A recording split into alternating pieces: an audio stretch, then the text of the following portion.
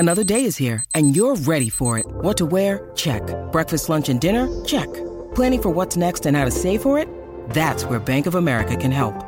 For your financial to-dos, Bank of America has experts ready to help get you closer to your goals. Get started at one of our local financial centers or 24/7 in our mobile banking app. Find a location near you at bankofamerica.com/talktous. What would you like the power to do? Mobile banking requires downloading the app and is only available for select devices. Message and data rates may apply. Bank of America N.A., member FDIC.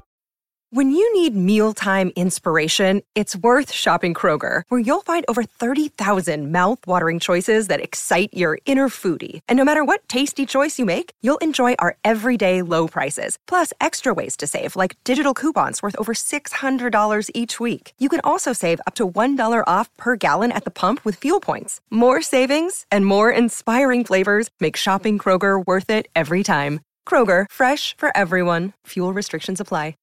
I refuse to go to A, skinny jean, or B, short shorts. Well, you know what? No one's asking you to. Yeah. TCL is a proud sponsor of the Score North Studios. TCL, America's fastest growing TV brand. 1, 2, 3. It's Mackie and Judd with Rami. To the left, hit well to left. Williamson back. Gone, a home run for Schoop. A 2-run home run. And it's 3-2. Castro sends one high and deep to right. It's back and long gone. Ground ball base hit right field. Cruz around third. He'll be waved home. And the Twins take the lead. Mackie and Judd with Rami, the Twins with a new high water mark, 23 games over 500. And in case you haven't gotten the message, we have a 5-day-a-week Twin Show. It's called the Score North Twin Show, noon every single day, on demand anywhere you find podcasts. The Glenn Perkins episode earlier today. And I bring up Glenn Perkins because we are going to devote this entire first segment, and maybe even more, Okay. to multiple pieces of dangerously Reckless speculation. Dangerously reckless speculation. Wait, how dangerous? How dangerous? Yeah, because I might take the rest of the show off if that's the case. I don't want to get hurt of Reckless this. speculation. Dangerous enough that we need to set off the trade rumor alert system? Do we have that? Is it that dangerous? Do we have the trade rumor We alert? should have been prepared for this. We've still got it. Where is the trade rumor alert system? Right on the bottom left. I could I'll play always it. do it live. Just have him do it live. There's always the option. There it is. Yeah. Yeah, can you just do it live every time? Anytime you want it live, just let me know. Now it's in green for you, Phil. Nope, that's not it. Nope. Hold on a second. I think that was an improvement. Yeah. I think the new one's better. I've been working on it. Save the new one. The emergency trade alert system, or otherwise known as Rami dying on the microphone, apparently. The Eon system. Good God. Where'd you even come up with that? Like what? That's what it sounds like to me when you hear the emergency alert system. That annoying tone that they're. So, before we get to the Glenn Perkins trade scenario he threw out earlier today, and we'll play that back for you. Judd, you found something from Ken Rosenthal. Why don't you deliver this to us? Well, let me see. This is a very This is like if there's a Mount Rushmore of National Baseball insiders. Ken Rosenthal is the George Washington. Well, yeah, he's Peter Gammons is the George Washington. He's probably like Thomas Jefferson. Okay. Maybe Lincoln. He might be Lincoln. He's Lincoln. I'll give him Lincoln. He likes bow ties. Actually, he's pretty short. Lincoln was a tall guy. But they both wear bow ties. That's true. I'm going to give him Lincoln. Yeah. I'm going to say Ken Rosenthal's Lincoln on the Rushmore of baseball writers. And Gammons is who? George Washington. Yeah. Because his time is basically done. He's got wooden teeth. Yeah. That's accurate. Yep. So the Athletics' Ken Rosenthal 7 hours ago published a piece, and I started to read this. And I've heard some things, but not a ton. But I guess you could call this connecting the dots, putting the pieces of the puzzle together, gentlemen. Ken Rosenthal wrote in The Athletic in his MLB column, "We begin today with a trade idea. Not one based on factual information, just common sense. Trevor Bauer to the Twins. What, you say? Can't trade within the division? Can't allow Bauer to haunt the Indians not only this season, but also next?" To quote a certain former Angels manager, poppycock. Now, I'm going to put the pieces of the puzzle together like this by saying Ken Rosenthal, as you guys just said, super plugged in, right? One of the best. So let's just say Ken Rosenthal got a wild hair idea from somebody in the know about something. What often happens, I can tell you from my... Yeah, he's not just like making this up. He's too credible to make this up. And what often happens in situations like this is if that idea comes from very close to a source that you value greatly, they'll say, I can't be connected to it. Reckless speculation. This is why it's good to have... Judd broke every Viking story on the beat for like 5 years. Yeah. Main Vikings beat writer for a while. Judd was the lead Vikings beat writer at the Star Tribune and StarTribune.com. Lead Vikings beat writer. Sorry, Chip Scoggins. But that's how it works sometimes, right? Where you're a purveyor of information and you'll just flip something that you don't want to burn a source, and so you'll flip something as your opinion, even though it's sourced information. Correct. By the way, Mike Russo does a great job of that on the hockey beat for The Athletic, too. So my guess is that Rosenthal was told by his source, you can't say sources. Because if you do that, it might get back to me, and I might be in trouble. Because any Bauer to the Twins talk would be very preliminary right now, and might not just involve the Twins. So I don't think this piece is just common sense alone. I think that this is something that I am not promising is going to happen. But when you connect the pieces again, Falvey to the Indians, Falvey to Bauer, Falvey to that pipeline, the Twins potentially not being afraid to make a trade that would send a pretty prominent player to or some prospects to a team within their division. Ken Rosenthal is not just making this up. Let's flush this out a little bit further. So, Are you saying this isn't even reckless speculation? Or maybe not even speculation? No, it's not. Are you speculating that this isn't speculation is what I'm asking. It's not reckless. It's probably slightly premature speculation. But it could very well make sense. Okay. So Trevor Bauer is a free agent after the season. So he's in that Madison Bumgarner category of pure rental. And more so than anyone because he's on the record saying, I'm only going to sign 1-year contracts the rest of my career. Which seems pretty foolish. I can't believe that. So you're telling me if someone offers you a 1-year, $20 million deal and someone offers you a 5-year, $100 million, you're turning down $100 million? Could not believe that. His argument is that the market is constantly going up for pitchers. So as long as he's at the top of the game, why would he cap himself by committing to something long-term? He will be shot by a friend from close range in the groin with a paint gun. Or that's the bet, right? That's the bet. Yeah. If he does it. He is... What? Yeah, that's a thing. Yeah. He said... That's the big deal. He bet a friend he'll only take 1-year contracts, and if he takes a multi-year contract, then he has to get shot in the groin with a paintball gun. According to if this you're wondering whether he's normal or not. He's not.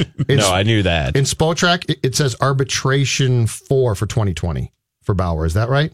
Yeah, no, they have another year of team control after I'm this sorry. one. You're right. Yeah. 100%. Okay, so you guys are right. I'm wrong. Yes, you're right. He's but you'd be paying 2021. a lot. But you'd be paying a lot in 2020. Here's the concern I would have. All right, like I'll take Trevor Bauer, but when it comes down to how much do you have to pay in terms of like, is it Royce Lewis or is it Brent Rooker? Like, what am I giving up for prospects? Here's what I would be worried about. He leads the major leagues in walks issued out. Now he also leads the league in innings, so it's he doesn't have the highest walk rate, but his walk rate is sky high.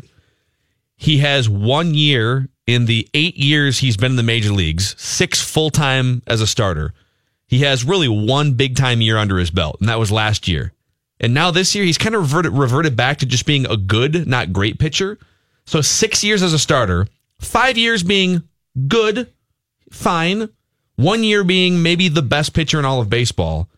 I'd just be a little bit nervous that I'm paying for something that doesn't exist anymore. Like I'd be paying for last year's version of Trevor Bauer. The Mirage that last year possibly was. And he might be a guy that makes my clubhouse wonky. And there's a great piece from ESPN.com today that came out diagramming the Twins clubhouse and the culture that they've created. And so I would be a little bit nervous about if I'm not getting a top dog pitcher and he's a weirdo.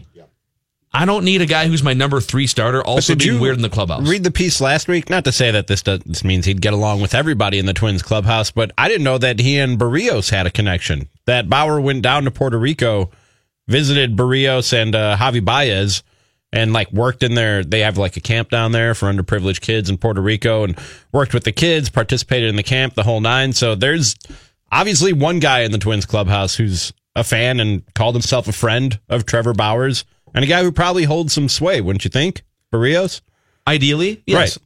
I'm just, and I don't know for sure. I think you have to consider all variables here. I don't think it's just an automatic, oh my God, like trade everything for Trevor Bauer. I think there's a lot of things in play here, including his performance this year.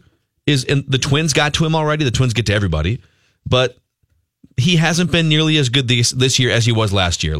Last year was a standout season of the 6 he's pitched so far, and I think that's worth noting. Now they're without what right now, starting pitcher wise? Kluber has been out for a while. Clevenger's been out for a while. Carrasco's out now. So Salazar's been out for 2. Yeah. So my question would be if you put him in the middle of a rotation or at the top of a rotation that went Barrios, Bauer, Odo.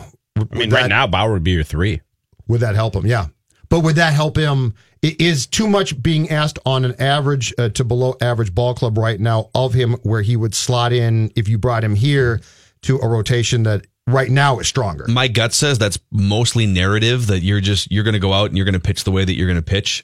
If he's putting too much pressure on himself to be perfect, and maybe that's affecting his performance. I don't know if the Twins have an edge over the Indians in terms of being able to spot something in his mechanics. I think the Indians, there's a reason why Derek Falvey got hired to do this. It's because of the Indians pipeline. Do you guys think that Falvey would potentially pay the going price, which might be pretty substantial for Bauer based on the fact that he does know him, though? If he's comfortable with him, it would not be an unknown commodity to one of the most important people acquiring him. Yeah, you would think so.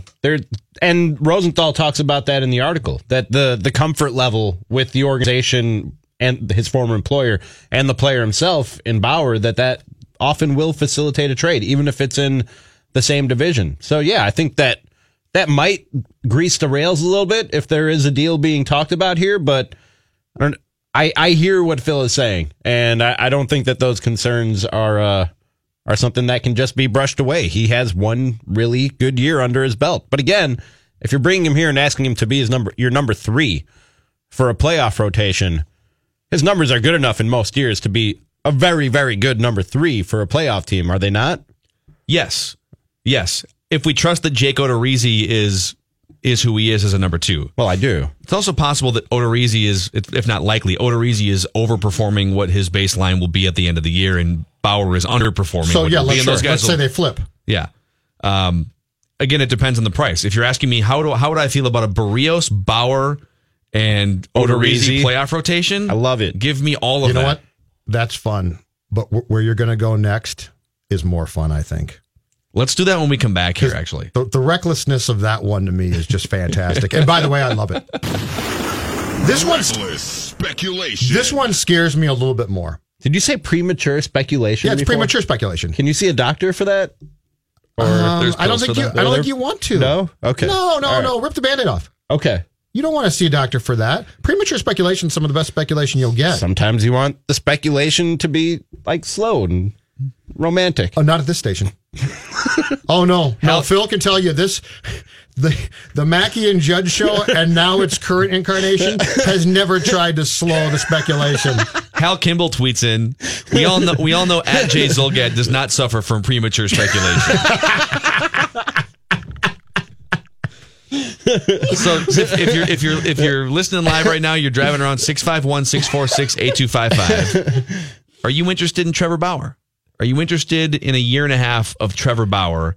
And you'd have to pay a price of some kind, 651-646-8255. But when we come back here, part 2 of a reckless speculation opening to the show, we'll get to Viking stuff too, but Glenn Perkins threw a scenario out on the Score North Twin Show. He said, I will trade this for that. And I was like, whoa, okay. All right. So we'll talk about that here from the TCL studio. TCL is the proud sponsor of Score North Studios and also of the Mackey and Judd with Rami show. I saw that I was watching that Letterman Netflix special, and they were touring around the Ellen DeGeneres studios because Ellen was one of the guests on the show. And Ellen DeGeneres is another A-list celebrity, just like Mackey and Judd with Rami, that sits in a TCL studio all day. If you're looking to watch Bombas in 4K picture quality, TCL is the place. TCL is the screen you want to be staring at. Go to any major local retailer in the Twin Cities and just do a comparison. Just do a little wall or window shopping. Stare at a TCL TV and then stare at another one. Look at the connected entertainment options with that built-in Roku device. And then look at the price also. All of those boxes will be checked in favor of TCL. I guarantee it. TCL is America's fastest growing TV brand for a reason. And you can just visit their website to find out more, too. TCLUSA.com. Mackey and Judd with Rami. It's reckless speculation season, baby. Thank you, Jonathan. Mackey and Judd with Rami on the all-new Score North on 1500. And the Score North mobile app, if you don't have it, go get it. It's free and available for Apple and Google. And it's your one-stop shop for all things Score North. Our show's on demand. Subscribe and rate to your favorite podcast. And you can listen live. The longer you listen live, the more points you rack up to earn rewards from us, because we love you here at Score North. And it's also your one-stop shop for all written content from scorenorth.com, including frequent columns from our very own Judd Zulgad. We started off the show with some reckless and premature speculation concerning your Minnesota Twins. Ken Rosenthal saying that a Trevor Bauer to the Indians deal to the Twins deal makes a lot of sense. We have even more reckless speculation in just a second. If you want to get in on the show, 651-646-8255. Jeff in Burnsville dialed that. Now he's on Mackey and Judd with Rami. What's up, Jeff? Hey, how you guys doing? Hey, I was just calling about that Bauer does nothing for me, but I do like the idea of absolutely going in on Syndergaard, whether you got to give up Kirilloff or Lewis, it don't matter to me, and then a bunch of other prospects. And somebody brought up a pretty good point, too, about, our prospects that we got. We've got to make a trade anyway and stuff because, like they said, if we're stacked down there, we're going to lose some guys, for nothing, that won't make the 40-man roster. So they're going to make a big trade, I think. So it's funny, Jeff, that you bring up the name Noah Syndergaard, which is a great segue into, we're going to play you for sure one clip here. Glenn Perkins on the Score North Twin Show earlier today. And we were just taking questions from people on Twitter. And just send us your questions. We'll get to some, this and that. And somebody asked, who would you trade for and what would you give up? And this is part one of his answer. I've said, I think a couple times on this show, if anybody's available, if this is like, this guy was reported or, blah, blah, blah, I'm looking at the Mets guys. I'm looking at Syndergaard and DeGrom. I think that's where you start. That's the top. Those guys are available. I think you got to try to work something out. Wow. That's just, it's that help you now and help you later thing that I like, that I've talked about what the Astros did with Verlander and Cole. And if you're not going after somebody that's going to make your entire staff better, it seems like a stopgappy. It seems like ain't going to really help you. A little bit of a wild card thing. Like I would go try to get an ace. Okay, Syndergaard. What would you give up to get him? So you would get age 26, 27, and 28 Noah Syndergaard for $6 million, and then whatever else you would get in arbitration. So you'd be getting a very much discounted Syndergaard, but you might be buying low a little bit because his numbers aren't dominant this season. Yeah. So if you think he's healthy and you can tweak some things, you're looking at. You have to trade Royce Lewis for that, don't you? Yeah, and I don't know if I particularly have a problem with that. Whoa! Play it. Whoa! Wow! Reckless speculation. Welcome to the club, Perk. Yeah, really. He just jumped right in the pool, right in the Score North pool. Wow. Okay. Mm-hmm. Would you trade Royce Lewis for 2.5 years of Noah Syndergaard, knowing that Noah Syndergaard is 26 years old? He's having the worst season of his career to this point, but it's still okay. He's got a 4.5 ERA, but striking some guys out, throwing 97 miles an hour.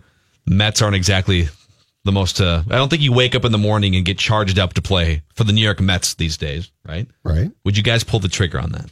What? Okay, very quickly, do we know the arm history here? That's what makes me a little bit skittish. What's the arm history? Well, he hasn't pitched a full season since 2016. He missed a large chunk of 2017. Only 25 starts last year at 2000. So he's not Mr. Durable. Okay. He's never pitched even 190 innings in a season. Okay. So that would be that would be the fear. If you're the Mets too, like the Mets are looking at it saying, well, if we're not going to be, I know the Mets are kind of conflicted as to whether they're buying and selling and contending or not. It's New York. There's always pressure to push forward, but they've looked at him and said he's not durable. So if somebody would give us full price for a guy that isn't durable, I'm sure they're open to listening. But again, I don't think you're going to be able to convince the Mets, hey, he's not durable, and he has a 4.5 ERA. Give him to us for nothing. It's still probably a Royce Lewis caliber prospect that gets him. Okay. If my medical staff clears him completely, and my baseball ops people tell me that if there is an issue there, that it can be fixed pretty quickly, given his background, yes, I make the trade. So there's one yes. Rami? The injury history really makes me hesitant here with Noah Syndergaard. If we're talking about DeGrom, I don't hesitate at all. DeGrom's like 32. I know. And 31? they just paid him some big money. But then again, you're getting him for years. If you could work out something for DeGrom. The only reason I'd probably say yes with Syndergaard is because that Mets medical and training staff, they just can't seem to get it right with anybody. So I don't know that all of Syndergaard's problems have necessarily been his fault or that he's injury prone. I remember hearing a story that he went home one offseason and told the Mets, hey, I'm going to go put on 20 pounds of muscle. And they're like, all right, cool. And they let him just go off and do it on his own and didn't give him a throwing program while he was putting on 20 pounds of muscle. And surprise, surprise, in the first month of the season, he tears one of his gigantic lats. How big was the lat? That he acquired over the course of the offseason. So it's like we don't actually want you to be Thor. Right, from the Marvel series. You can put on 20 pounds of muscle, I would assume, but there's probably a way to do it if you're a pitcher and still keep that flexibility and bendability in your arm and your body. So I would hope that a lot of the problems with his injury and his shoulder in the past have been a result of bad advice and supervision from the Mets as an organization. So are you and pull the trigger on the deal? So you are yes. Yeah. So we're both yes. So you both just traded Royce Lewis for Noah Syndergaard. I've said before that I'm willing to trade Lewis or Kirilloff if the right arm presents itself, and that's a rare arm. I've got a Lewis question quickly here. Okay, and then I need to talk through this because yes. Okay, but if we're okay, I'm going to help you. In fact, we are sitting at a table at Target Field. We are the Twins brass, and we are considering this. I have a question to throw out there about Royce Lewis, and it's this. We just brilliantly, I didn't know, signed Polanco to a long-term contract. Polanco's been fantastic. Mm-hmm. We probably, if we really want to, can keep Scope. Nick Gordon has been hurt and not hurt and disappointing and not disappointing at different times, but there are times where he doesn't not look like he would be a bust at second base. The way that we are now shifting players in today's game makes the premium on a shortstop a little bit different than it was 5 years ago because the shortstop can be at second base a lot of times now. Anyway, my question... Look at you devaluing Royce Lewis. Well, that's my question. My question is his value such right now that he really should be a trade chip? That we're thinking about this circa 2005 shortstop, and that the reality is we've got a shortstop. He's playing pretty damn well. He doesn't play shortstop all the time. Mm-hmm. There are potential replacements at second base if we were to assume that Polanco was going to shift over to second base for us. Should this conversation be about the fact that Royce Lewis is an eminently valuable chip that we should be using? If he's a great player, you'll find a place for him. I don't think the fact that you have Polanco at shortstop devalues him for your own uses, your intent at all. If you have to move Polanco to second, should we be rethinking this a little bit? More open-minded than I was a month ago when I said I wouldn't trade him. I've been saying all along I'd trade him. Okay. By the way, you also have Wander Javier in your system as another top prospect shortstop. So you've got Polanco, who just signed a contract. You've got Wander Javier. Mm-hmm. A lot of this is also us trying to talk ourselves into it. So I want to talk through this because organizational depth. I've been the least likely to say, yeah, I'll trade Kirilloff or Royce Lewis. Yeah, you're a prospect hoarder. I think you're a prospect hoarder. I mean, I think we need to hold an intervention with Phil. I'm a Royce Lewis hoarder. If you walked into the number one overall pick, he's the number one overall pick. If you walked into Phil's brain, he has prospects like stacked to the ceiling. Just a cluster. Oh, come on! The same way hoarders have newspapers and cardboard boxes and crap stacked to the ceiling. Brian Taylor's still there. Where'd you come from? Got cobwebs on him. You got beat up in a bar fight in 1990. There's a strange smell coming from somewhere. What's that book? I read that book one time. The Art of Tidying Up. Van Poppel's there. The Art of Tidying Up when you're a hoarder in your house, and you're supposed to lay out. You're supposed to take all the things, like all the old clothes that you have that you're hoarding, and you're supposed to spend just one last minute or two with those items and lay them out on your bed and touch them, smell them, say goodbye to them. You're saying I need to go take a whiff of Royce Lewis real quick, and I think so. Yeah, and then let him go. And then let him go. Hey, So what's Derek Parks doing there? Jeez. Here's the list that makes me nervous. This isn't just a prospect. This is the number 1 overall pick. Okay. And you can go back. Let's go back to 2012 and before, because that's when we have guys that are actually like in the big leagues and performing. Carlos Correa, awesome. Garrett Cole, awesome. Bryce Harper, Steven Strasburg, Tim Beckham, major leaguer, but like obviously you'd trade Tim Beckham for what we're talking about here. Yeah. David Price, awesome. Luke Hochevar, decent reliever for a while, but so that's two guys that didn't live up. Justin Upton, awesome. Matt Bush, bust. Delman Young, bust. Brian Bullington, bust. Joe Mauer, Adrian Gonzalez, Josh Hamilton, all awesome. Pat Burrell, awesome. So like you're not just to be clear, you're trading a guy who 80% of the time is going to be a multi-time All-Star, just so we know that it's not a no prospect that you'd be trading. Mm-hmm. That said, you'd be trading for 2.5 years of Noah Syndergaard, and you'd have to give up other prospects to make this thing happen, but I would really push for the 3 years of Edwin Diaz, who's their closer. I would say, listen, if we're going to give up the number 1 overall prospect, well, a top 5 overall prospect, and the number 1 overall pick from a couple years ago, we're going to take Syndergaard, and we're going to take your closer, who's like 25 or 26 years old and strikes everybody out, and build the package. Like if I'm giving up Royce Lewis, I want more than just Syndergaard. I want all of it in one package. Mm-hmm. So if I could trade Royce Lewis and like another top 10 prospect and a couple other guys in the top 30, and I get Noah Syndergaard and Edwin Diaz? I'm in.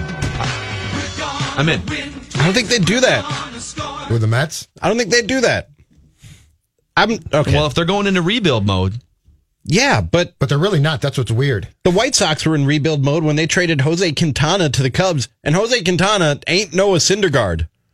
And it took Eloy Jimenez, who, did you guys see that home run he hit last night?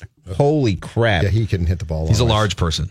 Who was the number 8 prospect in the country at the time, and the Cubs' top prospect, and Dylan Cease, who was the number 63 prospect in the country at the time, and the Cubs' top pitching prospect, and 2 more prospects on top of that. It took 4 prospects, 2 of which were highly rated, to get Jose Quintana and his 3 years of contractual control following that season that they had him. Well, I will say this. I don't think you can concoct a wider window situation than what the Twins have right now. I don't think you can come up. First of all, they're never going to have a lineup this good ever again in our lifetime. Exactly.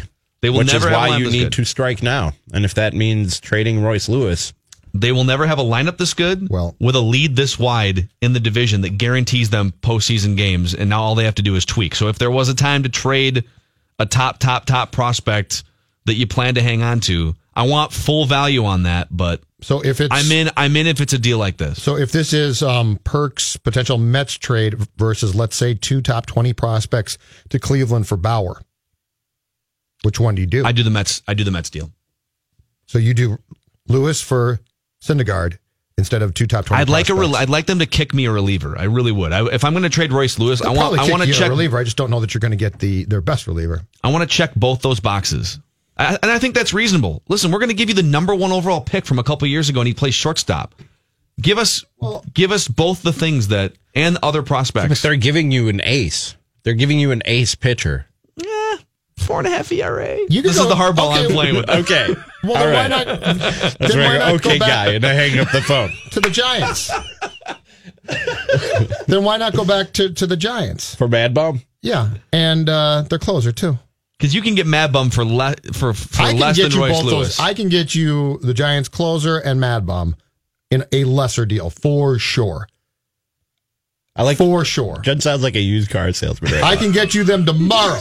I'll set you up in a Mad Bomb in no time at all. I can get you the Scotch Guard and the undercoating, no problem.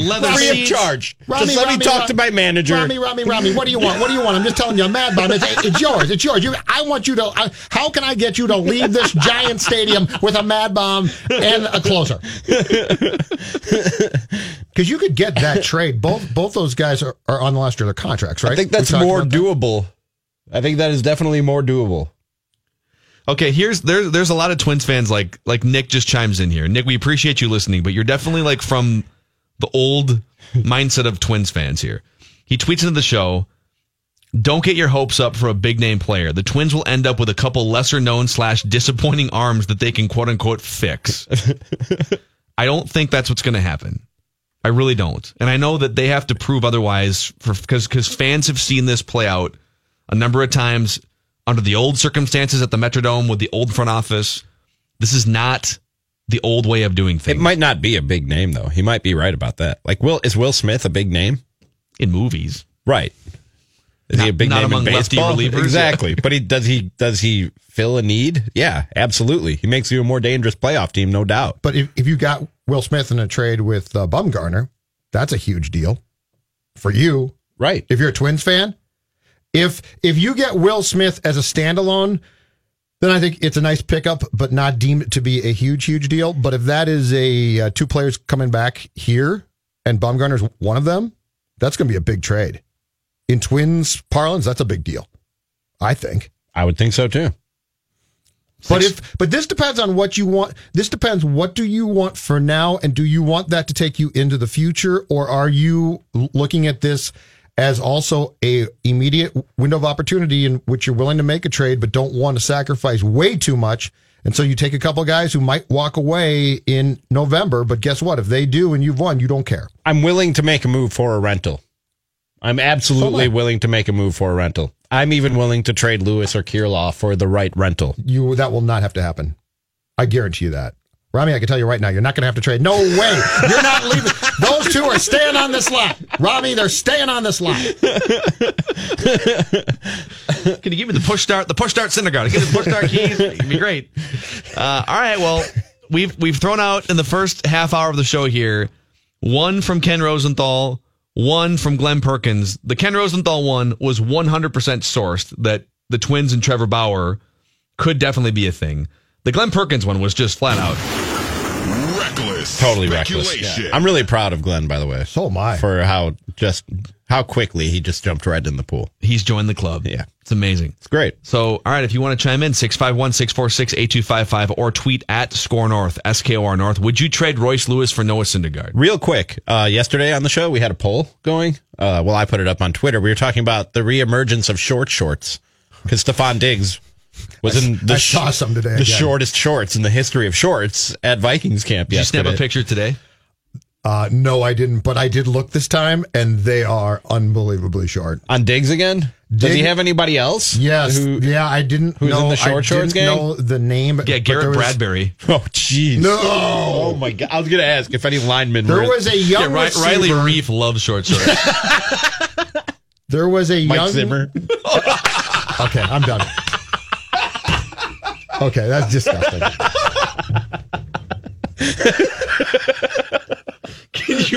Would you be able to hold a straight face if Mike Zimmer's chewing you out with super short shorts? Oh, yeah.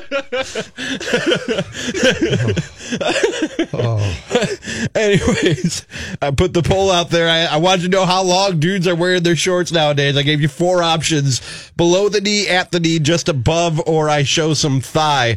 710 votes. 9% below the knee, 41% at the knee, 44% just above the knee. And then Mike Zimmer and the gang, they show 6% of them show some thigh. The running backs wear long shorts. All the running backs? I'd like to thank them. Good. Thank you, running backs. The receivers, not so much. Oh, my God. Oh. Well, let's talk about Federated Mutual Insurance Company here. Can't verify that anyone at Federated Mutual Insurance Company has a shorts philosophy or belief system, but you can definitely check with them. I mean, if you're a business owner and you wear short shorts, it doesn't matter. They will not discriminate. Long shorts, short shorts, they just want to help you make money and take care of your employees and run your business the way that it needs to be run.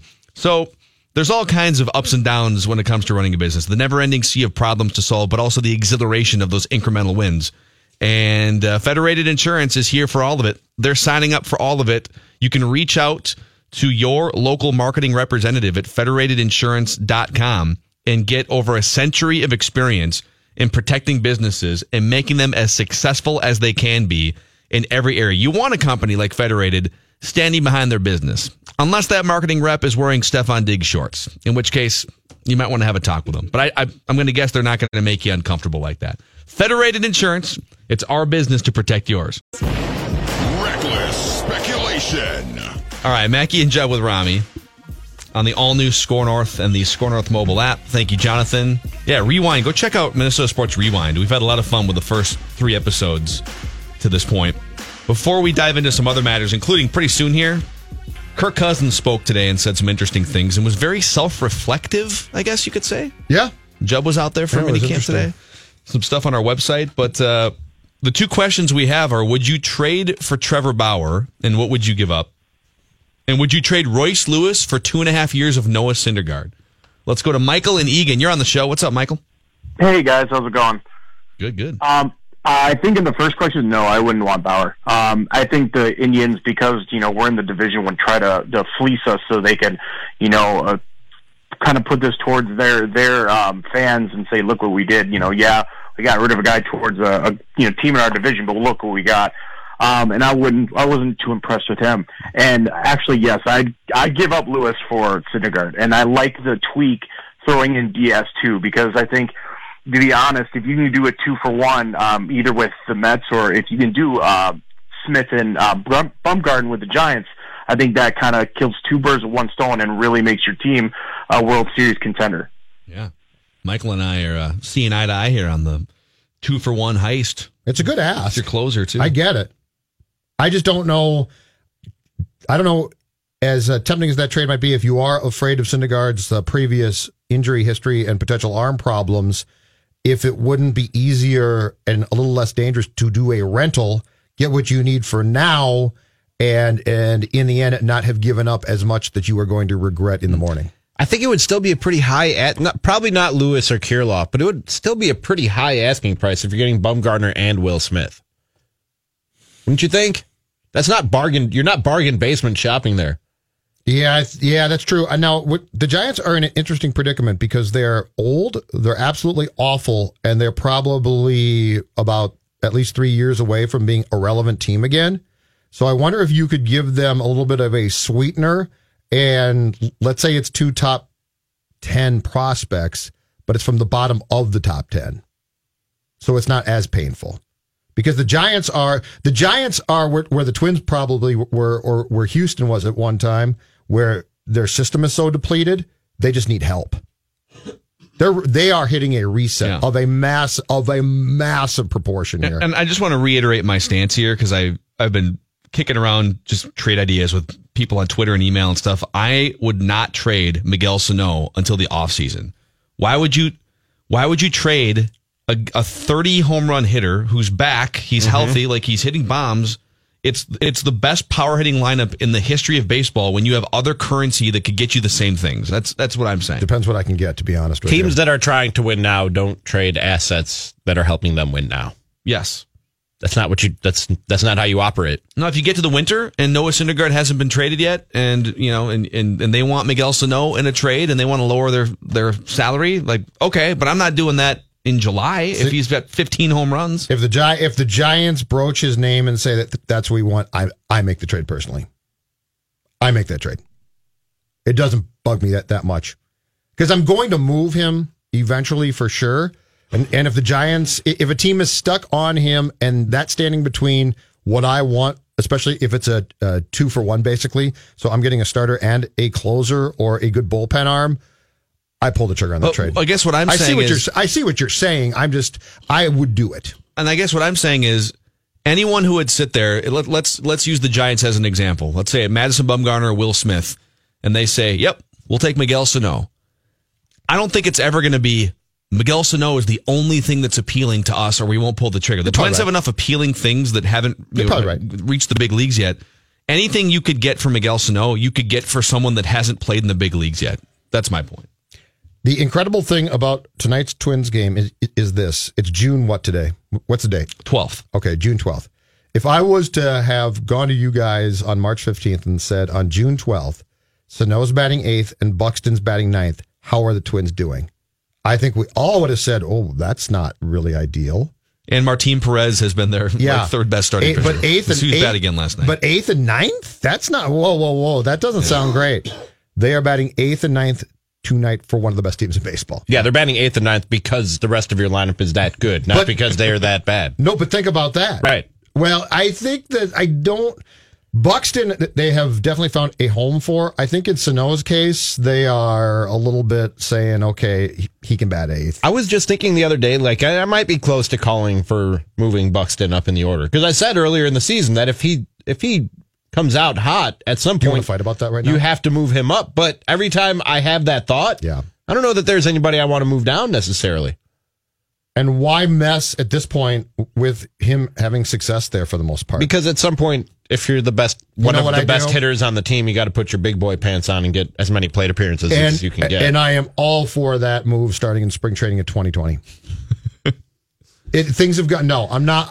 You're saying He's so skittish. If in August, Byron Buxton is still putting up at 850 OPS. And everybody else is doing what they're doing right now? Well, what? But Byron Buxton, like, if you thought this was for real, there's no way you'd bat him 9th because his legs in front of other hitters. Agreed. And I love that idea. I'm not going to mess with what is working unless a lot of guys go into slumps and I feel a pressure or a need to move him.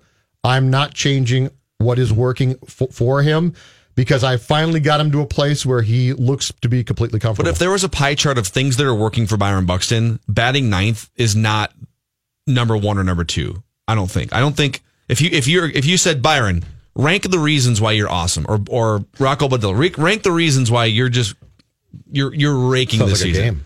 I don't think he's going to say, batting 9th is number 1, 2, and 3. I think he would say, being really comfortable, having confidence in myself and my swing, having a clubhouse that allows me to sort of be who I am and have, like, having less pressure definitely factors in. Mm-hmm.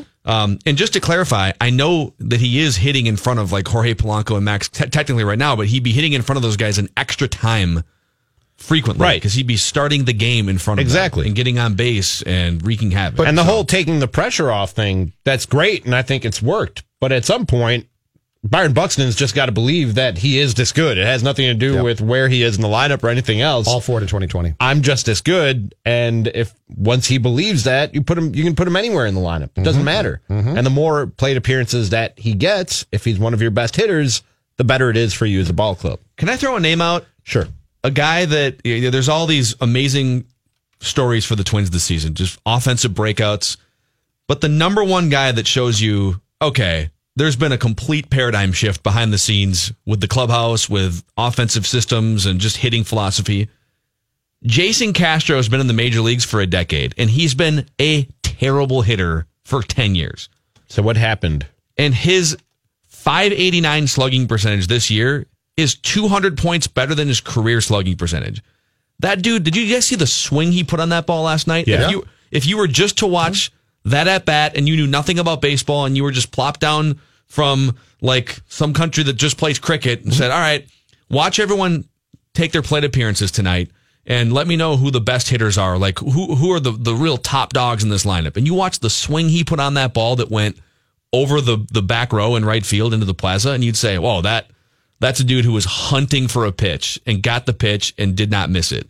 Not a guy who frequently hits 211 and 210 and scratches his way to 10 home runs once in a while. The confidence of this entire thing is off the charts. When Trevor May said last night, I got up and we're down by 2, I'm warming up in the bullpen, and May flat out said, when Kepler doubled, I knew that when I came in, we would lead. Yeah. And he wasn't joking around. Yeah, there's an inevitability about this team. Yes. They're Golden State. It's just this weird, and I can't explain it, and I don't know if it's sustainable for years, but it's become this weird momentum flow of things through these guys where everything offensively, for the most part, ordinarily night to night, works out.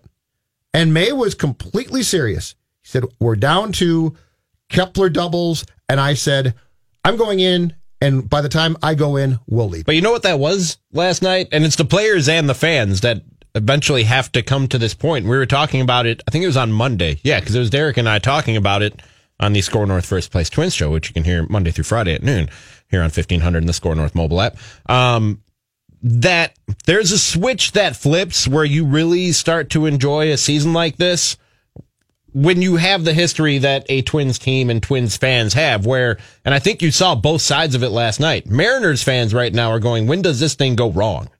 When things are going bad, because that's where they're at in their season.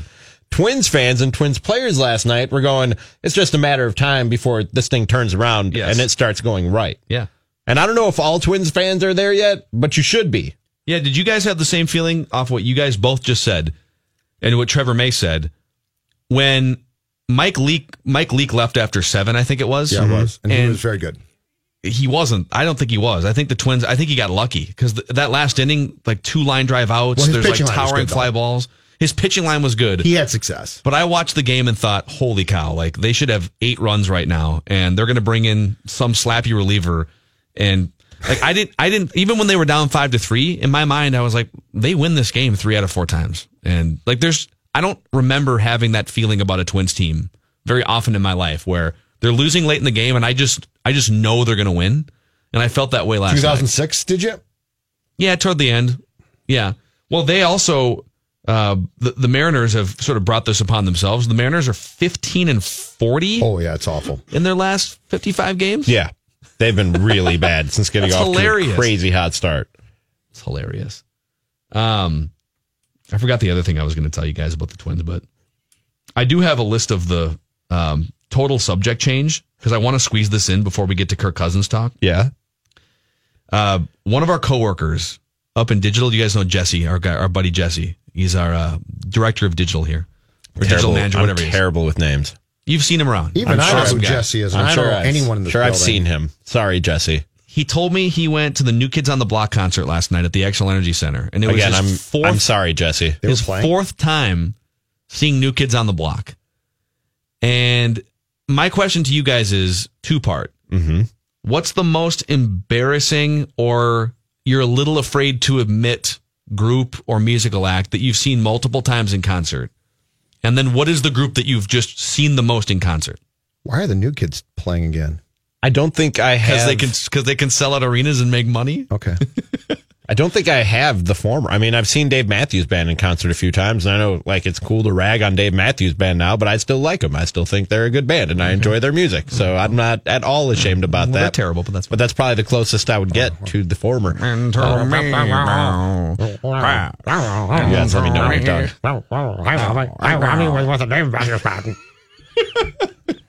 Was that your Dave Matthews impression? It's just sort of. Is that what that was? It's sort of like Joe Cocker without all the drugs, just some of the drugs. I'm gonna help with my friends. But the band I've seen the most, more than any other band, I've seen Phish in concert 15 times. Whoa. Yes, sir. That's very Grateful Dead of you. You see, and that's a well, I don't know. No, if I'm saying but the fan bases are they love them. Okay, so I went to my first Phish concert in, let's see, I was a sophomore, so that would have been like 95-ish, and it was like a very normal crowd, and not that packed a show. Like it was at Alpine Valley in Wisconsin. We had lawn seats, and it's just a huge grass hill. We easily found an open spot of grass, put a blanket down, sat down, and enjoyed the show.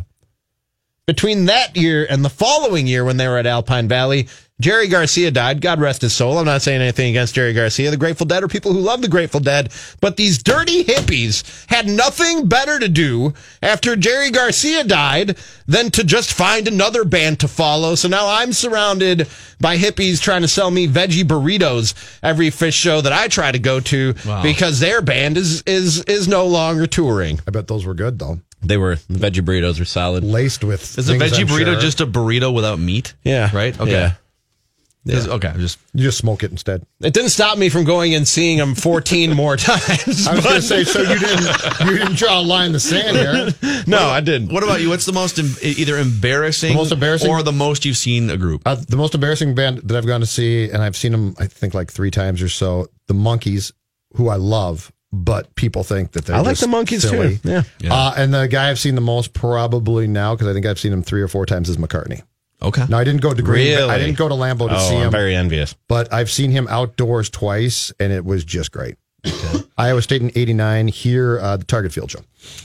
Most embarrassing for me, and I own this, and I will happily see this one again. I've seen Daughtry 4 times in concert, all at casinos. Can you leave now? What is Chris Daughtry? What is finished 4th on American Idol like 12 years ago. He finished 4th. Can you give me a song on American Idol? He was top 5 on American Idol. Can you top give me a song? I don't think you'd know any of his songs unless you like followed his career. Yeah, I've never watched American Idol. Yeah. So he's in there. Okay. It's a tie for the ones I've seen the most. I've seen each of these 5 times. Journey, Bon Jovi, and Michael McDonald, which maybe could go in the embarrassing one. Least surprising thing. But Michael McDonald is the I was pioneer going to say, Michael of yacht rock McDonald's music. not surprising for Phil. Yeah. I have no problem with any of these except for Daughtry because like these are all, and I'm not trying to cut down on any music whatsoever here, but these are all like musicians. And I would imagine that even if it's the same set list for a Paul McCartney or those bands that you just named that you've seen each 5 times, or for myself, Fish, like the performance is still different. They have different solos. There are different elements to the show. New Kids on the Block, like those, they have 3-minute songs that are the same every time you hear them. I don't understand. They came out in Bruins jerseys last night. Now, is that Donnie or Marky Mark? It's both, isn't it? No. Oh, is it? No, was it Marky Mark in there at one point? No. Marky Mark. Is Donnie the was one just who Marky was in Mark? Yeah, Donnie New was Kids? part of New Kids. And he's in Blue Bloods now, right? Yes. He's super old. So what's he? That's just okay. Isn't he with Jenny McCarthy? Yes. Yeah. Look at us right now. But he's like my age. That'd be like me being in a boy band now. I think he's really old. Donnie Wahlberg is. I think he's in his 40s. Oh, he's got to be older than that. Donnie Wahlberg? Mark is. So what band was Marky Mark in? He was just a rapper. I'm going to do that in air quotes. He was a rapper. Easy how you throw that word around there. Donnie Wahlberg is 49 years old. He's my age. Yeah. Mark Wahlberg is 48. Can you imagine me in a boy band now playing a show? I couldn't imagine you in a boy band at any point in your life. I really want to see this now, Judd. Some of the other members of New Kids on the Block, Jordan Knight is 49. Yeah, Joey McIntyre is 46. This is ridiculous. We should all go next time. Let's do it. We should form a band. What are you talking about? You guys are young compared to this. Self-aware Kirk Cousins. I'm down. When we come back. The South Dakota Stories, Volume 1. She was a city girl, but always somewhere else in her head. Somewhere where bison roam, rivers flow, and people get their hiking boots dirty. Like, actually dirty.